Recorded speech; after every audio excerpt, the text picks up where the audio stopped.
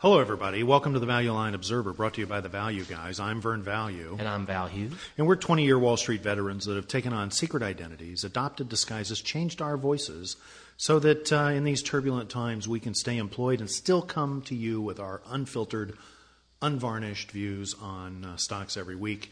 Every week we get together, as you know, and look for ideas in that week's Value Line Investment Survey, which is our sole resource. This week we're looking at the issue dated September 26th, 2008. But first, I want to remind everybody that this is for entertainment purposes only. That's so important. If you're listening for any other reason, you should quit listening right now. Absolutely. And we may own all Watch the a stocks. ball game. We may own all the stocks we talk about, or none of them, or having other conflicts of interest. And chief among those, the fact that we may know nothing about what we're talking about. But I don't know much this week. I always give it my best shot. If you want to learn more about us, see pictures, please visit our website, www.thevalueguys.com. There's a survey there, too. Yeah, there's a survey there. You'd be very interested to take that. To and we'd like you to take it, too. In the second half of the show, well, first I was going to, what do we have this week? We have utilities, we have telecom services, telecom equipment, pharmacy service, a lot of services, cable TV, auto parts. In the second half of the show, I'm going to be back with three really cheap stocks. What's not cheap? Really. But first, I'm going to turn the show over to Val with our 2-minute market flash. Go, Val. 2-minute market flash.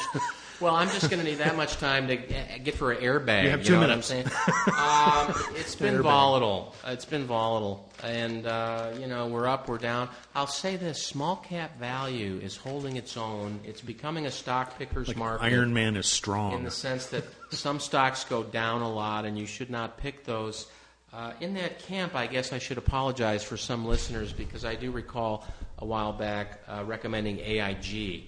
And that's been under a little pressure. And I believe, just to be candid, I thought Nortel's cash position was going to help hold up the valuation. And there. So, that's plummeted. I still think it's good. They're still in business. They seem to be one of the ones that the government thinks needs to stay alive.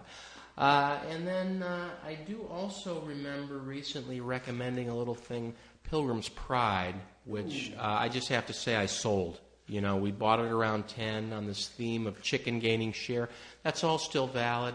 And I'm not usually a knee-jerk reaction kind of a guy, but they had some covenants come up at the bank. They're a little bit levered from a Gold-Kist acquisition. And who needs that? Who needs that? So I backed away from that. But small cap value has been beating all the major indices. Stock picking's in vogue. You got to try to pick stocks where. And for just as many of those blow-ups we've had, we've also identified some nice takeouts over time. We have. Well, that's true. I mean, But if you go to our site, there's a button there, Val's Best Picks. You can go check it out. Every few weeks, I put my best pick up there. They're doing okay, which means down not as much as a few months ago. Of course, we're going to learn a lot tonight at the debate. A lot of the impact on the market, I think, certainly is, are they going to come up with this bailout? Well, maybe this will help straighten out this whole conflicting poll thing, right? I mean, one candidate's either ahead by 2 or 12, or no one knows. Well, I think the biggest thing coming out of the election is going to be the capital gains tax rate for me. And I think the market's waiting to hear about that as well. The current situation, people seem to think it's a bailout, government buying back assets at a value that seems reasonable is probably the proper role of government, get the credit markets working again. I was looking at some data today, and it turned out over the last 4 years, and this is on the Statistical Abstract of the United States. It's all available on Google. You can link into it. But in the last 4 years, on average, there's $12 trillion of credit taken out, powering a $14 trillion economy. Is that a lot? It's a lot, oh. But it puts the $700 billion in perspective. But I was working through some numbers today. Here's the deal. The $700 billion, here's my guess. Paulson thinks there's $500 billion of bad loans. There's a 10 multiplier on that in terms of lost capital at the banks and a reduction of loan capacity. So that would translate into $5 trillion of lending capacity, which looks to me like it powers about half of a year's GDP. So there's a lot at stake. Hopefully they're going to figure this out. I think they will, and we can get back to some type of normal. And then if you look at this as a normal recession, which it is, employment, GDP, those kinds of numbers are going to be fine relative to past downturns. And we're going to start to, have some of these stocks work out. But small cap value has already started to work. And so I think that remains a good place to be. Anyway, that's my editorial comment for this week. Or would you say market You're up minute? first. I didn't know there was a market minute. Market so that flash. was just extemporaneous, if you will. All right, 3 ideas this week from Val. I think all of them I've talked about before because I really didn't have time to be that prepared this week. And I really want to apologize to the listener for that in advance. Although, I know some of these. Are you going to talk about a stock or what? Yes, I am. Yes, we're in like the Vern. 12th yes, minute I or am. something. We are? Well, come on. Okay, I'm going to get right to it. No, we're then. in the 6th. Let's get to this. AT&T. Ticker T. And what I like about AT&T is a lot of things. One thing is you got to admire these companies with the single-letter tickers, like T. There's a long history to AT&T, and I'll get into it in a minute. But my theme on AT&T is they're the best brand in the wireless world, certainly, which is growing. And they've got deep roots in telecommunication. That gives them the credibility and authority in the space. And they're on a frickin' tear with their market share in wireless because they have the exclusive distribution on the iPhone, which turns out to be evidently not a bad product, other than the battery life. So we got to work on that. Who are they? Singular? They're singular. Yeah. But then, in addition to being a worldwide brand in wireless, a United States brand in long distance, which was a long time business, they're actually a brand. The old AT&T, which split up its babies into the Baby Bells, actually got into some trouble by extending themselves in some acquisitions, overpaying, and turned out long distance was not the great business they thought. They never got into the computer business the way they hoped. And so they kind of withered. But one of their Baby Bells, SBC, which had the sort of Texas area, ended up being the best-run Bell Regional, and they started buying a bunch of the other Bell Regionals, like Bell South and Ameritech. And then they bought their former parent, AT&T, and changed their name from SBC to AT&T. But they were originally part of AT&T, so it's really all the same big family. And in addition to the long-distance and wireless, they have a 13-state wireline or landline business in places like California, Texas, Illinois, Michigan, Ohio, Missouri, Connecticut, Indiana, Wisconsin, Oklahoma, etc. It doesn't say, oh, it does. They have 59 million access lines. They've got $250 billion in enterprise value. So if I'm going to do that math, it looks like something like $5,000 per subscriber. So that's very misleading because obviously a lot of the value here is in the wireless business, which they can take worldwide, and in the equipment business where they can still have an opportunity to sell product. The thing I'm drawn to is the valuation. It's 5 times cash flow according to Value Line. Even with capital spending, there's $605 in cash flow projected for 2009, $350 in cap spending per share. That leaves me with $250 in Value Line free cash. Stock at 29. That's a little over 10 or 11 times free cash flow, and I like that. Value Line has their earnings growing at 12%, so if I just do some simple math, I'm at a 9% cash-on-cash yield of some kind, and then I'm going to pick up 12% on earnings growth. That gets me to some sort of 20% return. Now, I can't be more specific on the enterprise value to EBITDA because for some reason, Value Line continues to show the accounting here like it's an old utility. So operating margin isn't here. But they're putting up a 15% net margin, and that's after paying 34% in taxes. So their operating margin's got to be somewhere around 25%. And if it is, they're at 9 times EBITDA, just backing into the math. They're putting a 12% return on capital up, 16% return on equity. Obviously, great brand. The balance sheet, what you got to pay attention to these days is it's not great, but it is not terrible. Value Line hasn't done the math here for me, so now I'm going to have to frickin' do it. Let's see here.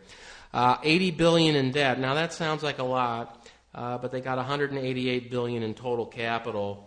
And so, what is it? That's some type of 40% debt to cap, which for this type of business is pretty fine. They're 9 times covered on interest, and that's a great place to be. They're paying a 6% yield. That's the number. Boy, 9.6 times on the PE. It's a great deal at a time where the stock's been down. The high on the stock is 43 last year. It's 29. It's no brainer. AT&T, page 7. How about that, Vern? How am I doing? Wow. Okay. Are you just speechless now? I am. I need a beverage break. I'm shocked. You need a beverage break? I'm having coffee after this week. each stock? Well, we're almost halfway through the show. How are you coming over there? I'm okay. What's the minute mark? It's about 10 and a half. Okay, Quest, Q, page 727. What do I like about Quest? A little bit less than I like about AT&T. But they are the regional bell in the old U.S. West territory, which they bought, and they made this nice play on words. No, that's my thunder, my friend. Okay. 9.2% yield. Thank you. Okay. They're trading at 8 times earnings, which I like. Now, here's some of the hair on this one, okay, because there is a little bit. Their return on equity is NMF, which means I don't want to know not what it means. Available. This is a family show. And it please. also says here, it's got this little phrase here, interest not earned, which is past the Grey Poupon. It is not. It means something different. The yield is only 9%? Yeah, evidently. Now, I have some questions for Value Line because if I look over at the sales part, it's $13 billion. Value Line says they have a 30% operating margin, so that's somewhere north of $4 billion in operating income plus depreciation, and they've got $14 billion in total debt. So unless the interest rate on that is 25%, doesn't it have long-term interest? There it is, right there. Yeah, $1 billion. $1 billion, right? But then that leaves out some short-term interest. But yeah, so if I do the calculation, it looks like interest is covered 4 times. But then it says here, interest not earned. And I think what Value Line does is when they look at interest not earned, they're not counting depreciation, which is a non-cash expense that you certainly have available to use for interest. And in the case of this particular company, depreciation is $2 billion. So it's probably roughly half of that operating margin. I know if you owe me interest and you want to use your cash that's protected by depreciation and pay me with it, I'll be happy to. Okay, well, maybe I'll do that. It's a side deal between Vern and I. In any case, I think they are earning their interest. And they're earning my interest. Okay, well, excellent. Now, according to Value Line, there is an economic malaise in the current housing market. So maybe you want to be a little careful about that. The real risk to these guys is that people are coming into their territory with cable. And, AT&T, which I didn't even mention, has this U-verse, which is cable through the phone system. It's crazy. But in Quest's territory, I think the only way for AT&T to get into your home with their U-verse product is to come over Quest lines and sort of rent them. And so they may be in on some of that. But the basic theme is that bandwidth is growing faster than GDP. These guys have a big leg up in their territory with brand. Looks to me like the theme is the dividend's going to get cut. Well, that's not my theme. Not at all. Brand and service. Not at all? That's not my theme. Oh, I see. Yeah. Okay. One of the that things wouldn't be a very effective theme, exactly. would it? Okay. But one of the things that customers like about these old bell companies is they know how to bill, they know how to get stuff to you on time, and they're very good about the back office. They've got great mailing lists. You have a single source of billing. Nothing to sell, but they sell it really well. No, they sell a lot of services that have commoditized, and that's why they've made a focus on having better service than the cable guys and things like that. Fascinating. Well, maybe not to you, my friend. But this thing is cheap as hell. Their core business is growing, and I think it's worth. Here's the other thing I want to say. We pegged this a few years ago around this price. It rose to about 8, and it's retrenched. I think that there's no reason that can't happen again. It's at 3. It rose to what? What's it down from? 8. 10? Yeah, 10. 8. So we were on this back in early 06. Maybe we picked it up at 5 or something, and it did nicely. And now it's backed off because of a threat to their territory that I think is overblown. Quest, page 727. And then finally, I'll be super quick with this. Sally Beauty, SBH, page 809. The theme here is beauty. Okay. I'm in favor of that. Yeah, okay. Beauty grows faster than GDP. With the demographics of the aging, it's going to grow even faster. And they sell salon-quality products at a discount through, a system of 3,400 stores around the country. They're in sort of off-price locations, and they sell a very high-quality product. Rent. What? Cheap rent, and people will drive out of the way to go there because of the incredible selection. That's exactly right, my friend, exactly right. They're putting up 13% operating margins. They've got a good, I think a good growth opportunity. They were spun out of Alberto Culver in '69. Then they were part of Helene Curtis. But what about women trading down market because of pressure on household income? I don't want to answer your question right now. I want to tell my story about Sally Beauty. Put that in writing, and I'll get right. Sorry to be inconvenient. No, I just am trying to tell the story, Vern. Now, Sally Beauty just got spun out. A private equity firm came in around the same price, so we're in at a good price. It's about 8 times EBITDA, and they have an opportunity to grow not only the store base, but also gain share at a value end of the beauty market while beauty grows faster than GDP. They've had a lot of insider buy decisions recently, 5 in the last 3 months. The other rub on this thing is it's a little debt heavy, okay? But that's because they were spun out with debt. They are putting up a decent operating margin, and they're putting up a 16% return. I have to drive out of the way to get there, which means burning more gas. Now, this isn't you. Do you buy a lot of their products, Vern? Yes, I do. Okay, well, okay. Then, they target... And I'm not going there now. I'm going to Target because I'm already at Target for a variety of other things. Target doesn't have their quality. I know they don't. I've had to sacrifice the best, and I'm buying the best Target has, which is pretty good. Okay, good. Good for you. 99% of their customers are women, so Vern's, I think, habits aren't going to be important to the story here. They are finding customers among value shoppers who are tired of overpaying for a quality product. And I think as a distributor, you don't have the risk of product changes year to year. You kind of grow with the market, and I think they're going to show a good next couple years because of the spin out and the new opportunities they can look at that Helene Curtis, frankly, wasn't letting them pursue. Sally Beauty, SBH, page 809. And with that, Vern, I'm going to turn the show over to you. Oh. And I don't know if I mentioned this to the listeners, but I've been drinking a little bit on the show this week, and I just want to apologize for that. So, anyway. Not on the show. No, well, actually, during the show. We never do during it the show. Well, no, I haven't. What do you think's in What's here? in that? What do you think? I guess I have an idea now, a better idea anyway. Mm-hmm. Wow. Okay, Vern Value. Sorry about that, folks. Wow, thank you. Sure. I think. Okay, now we're going to talk about some seriously cheap stocks. None of this 8 times EBITDA in a destroyed market where risk premium are way up. How about Nokia for less than 5.5 times? Okay. Well, that brand's going to zero, this so stock, I don't know why you want to do that. Oh, yeah, I imagine What's their share here in America, Vern? Well, let's see. In zero. In the Americas, they do 12% of their business. Then I wonder how fast that market's growing.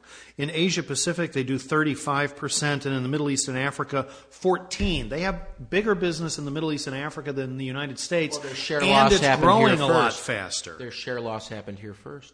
They still do 40% of their business in Europe. Okay, this is a global leader in telecommunication products, primarily mobile phones. Handsets, 50% of revenue, but 80% of profit, okay? I almost forgot about them. Recognized as the global market share leader for many years, but giving up share in recent years, down now to around 40% on a global basis, okay? The history of the company is interesting. Nokia, Finnish company, as you probably know, goes back to 1865, according to Value Line. Did you realize that this used to be a chemical company and a paper company, and I think they were even in the tire business? They listed in Finland in 1915. It's got to be one of the oldest public companies around. I wonder what they'll be in 100 years from now. I don't know. Probably won't be mobile phones, though. No, it won't. They have some kind of a network business that accounts for about a quarter of revenue and lost money to the tune of 20% of total income, and has been spun into a JV with Siemens as of April of last year. And they apparently have high hopes for what they're going to do to this business in terms of profitability. But in the short term, integration, newly formed. They've had some short-term earnings issues. They also made the acquisition of Navtech. I don't know if you read about this. Well, let's just gloss over the earnings issues. They needed move along then. I believe I just did. Yeah, I noticed that. Yeah. With all those problems, this stock that's trading at 9.5 times earnings with no debt and a large net cash position to the tune of about $4 a share, trading around 20. Okay. What makes you think they're going to have 9 more? According to Value Line, with these cuts and dilution of earnings, they're still going to have up earnings in '08. Okay. It's trading for less than 8 times cash flow with virtually no capex because most of the manufacturing is actually done by somebody else. They've recently finished a $2 billion buyback, authorized to buy another 4, works out to about 200 million shares on a 3,700 share base. It's about 6% of the outstanding. Like I said, less than 5.5 times EBITDA. Value Line just lowered their rating to a 4 last week, with the stock down 50% off of its highs and at a stock price you haven't seen since, last year. But nevertheless, I got a better than 4% yield with a lot of negative expectations into something that returns between 35 and 40% on capital with operating margins in the mid-teens. And you want to quibble with me about that? I just wonder when they're going to have a smartphone to compete with the market leaders. Oh, they're way late, right? It's to their credit that the numbers have held up as well as they have. Well, I think that distribution lost, reputation. Just for a check on this, Ericsson, the Swedish business, they're at 8 times, 7.5 to 8 times EBITDA. Nokia, severe valuation penalty here for a high-quality franchise. They're gone, man. Gone. That's under 5.5 times, okay? Also under 5.5 times. The auto parts area had a lot of stuff that's statistically cheap. I've got, I think, 4 different suppliers here. Like Autoleave, I love the safety angle on them. 4 times. TRW Automotive, 4 times. Tenneco, 4 times. I'm actually would argue I'm going to pay a little more and buy the right, because they've all been thrown out. It's the baby with the bathwater phenomenon. But there's a couple names here that don't really have a lot of exposure to either North American new car production rates or European. Mind you that the European market's expected to soften. The first one's Wabco Holdings, WBC, not rated by Value Line. The old Westinghouse air brake company, founded 1869. This is a brake business. There's also a Wabco that makes rail parts. I own that one. That trades under the Wabco name, doesn't it? Wabtec. Oh, Wabtec. Okay, thank you. Not to be confused with this one. This is commercial truck, trailer, bus, and passenger car. But pass car, 5% of revenue. Truck and bus OEM, 60%. European market's been really strong the last couple of years. U.S. market's been terrible, so there's some offsetting cyclical factors there. They do 20% of their business in the aftermarket, 3/4 of their business in Europe. The U.S. is only 7%. This is a very high-quality business that I think looks pretty well situated and won't be penalized by what's going on in North America like the other names. There's some risk here in Europe. I'll acknowledge that. I got 7 times cash flow, though. I've got a great capital structure, so my return on capital is better than 25%.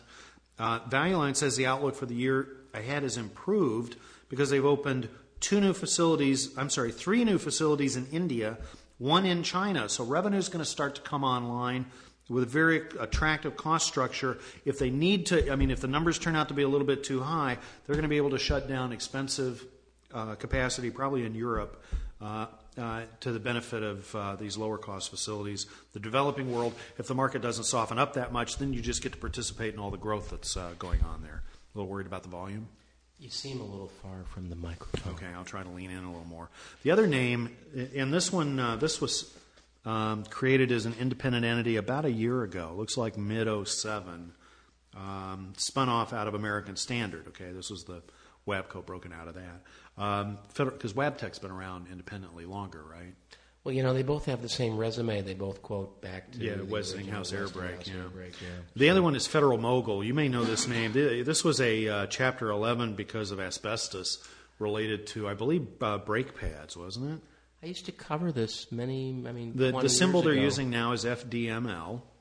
I have one of their parts of the year in my office. $15 stock, okay? $15 stock, about 8 times earnings. This is less than half of a market multiple even. I don't know where the stock is, of course, in the last couple of days. What do they make now? I'm not sure exactly. Parts, modules, and systems in 5 segments, okay? Powertrain energy, as opposed to powertrain sealings and bearings. And that's where I know them as a big seal company. So, which I think is their most profitable product area. Vehicle safety and protection, so I think they're involved in airbags, but maybe making mechanical parts like metal parts and things like that. And global aftermarket. Aftermarket is 37% of sales here. North America is 40% of sales. So I got a North American-based business, right, that does 60% of its business in the rest of the world. It has a huge aftermarket business. Where do you think that is? That's here in the home market. I'll bet you that half of this North American business or more is the aftermarket business that's kind of living off of an old population. And they have huge growth in original equipment markets in the rest of the world. Value Line talks specifically about China and India, where they're putting up big growth. So I think I've got some insulation from problems in original equipment markets in the developed world, and in the developing world I can grow rapidly and later benefit from the installed base and selling aftermarket products there. The question is, where am I best positioned to ride out a very difficult global economic environment with the worst situation in North America? So I want to try to minimize my exposure to people buying new expensive stuff here. And that's my strategy here with this name. The numbers, I don't know if they're too high or not, but this stock, because of the history, right, 3 times cash flow. Value Line estimates it better than $5 a share. There's $3 in CapEx. That still leaves me with $2 of free cash flow with a $15 stock. My enterprise value with $1.5 billion of equity and a lot of debt, almost $3 billion, offset, by the way, by $800 million in cash. So I'm very liquid. I have a question. Gives me a $3.6 billion enterprise value. I've got about $800 million I'll just wait on of EBITDA, or what Value Line calls operating income. You get this by multiplying the operating margin times sales. Take off about $800 million annual income, in effect, or cash flow. Is a question? Gives me a multiple less than 5 times for something that really I sort of penalize because it's got no track record right now. But I'm going to take a gamble on it just because it looks like I'm being paid to do that. Carl Icahn owns Love to get a question. In a moment. Carl Icahn owns 75% of this business. 75. Yeah, I don't think he owns it because he wants to run it for a long time. So I'm expecting this to flip. I don't know. The valuations, this looks a good place to get in. It could still go. It could go at 5 times cash flow, and I'd make a lot of money. Now, what did you want to say about Federal? I'm not remembering. Did you cover it back when the asbestos thing was first happening? No. Oh, right after that. But one of the things that was critical back then was, of course, what models are they on and how are those models doing? And, of course, Value Line doesn't really get into that. But do you have any knowledge, or does it say there, how much of their business is U.S. names versus Nope. North Japanese? America accounts for 40% of sales. That's all. But that could be a lot of That's the companies only gaining market share. There's really, it talks about there's, this is this stock is just entering Value Line again. Okay, It's got to be on so some it's this really Japanese cars, big though, picture about why it had been in bankruptcy, and they just put up some solid numbers, and they're expanding internationally, and that's all it says. So that's what it's about. You have to do some homework. What here. are they on, and how's it doing? Yeah, FDML is the name. Federal Mogul. So I'm going to say my favorite idea is easily, Wabco and Nokia. Nokia, my goodness, buy one of the world's most powerful brands in a rapidly growing market that's in a company that's well situated. It's Motorola of Finland. They're going to miss on the handset cycle. What else do they have? If their handset doesn't sell, what do they have in the back room that's selling? I think you're wrong. What's your favorite idea this week? AT&T, hands down. Okay. Well, thanks everybody for being with us this week. Bye. We'll see you next week.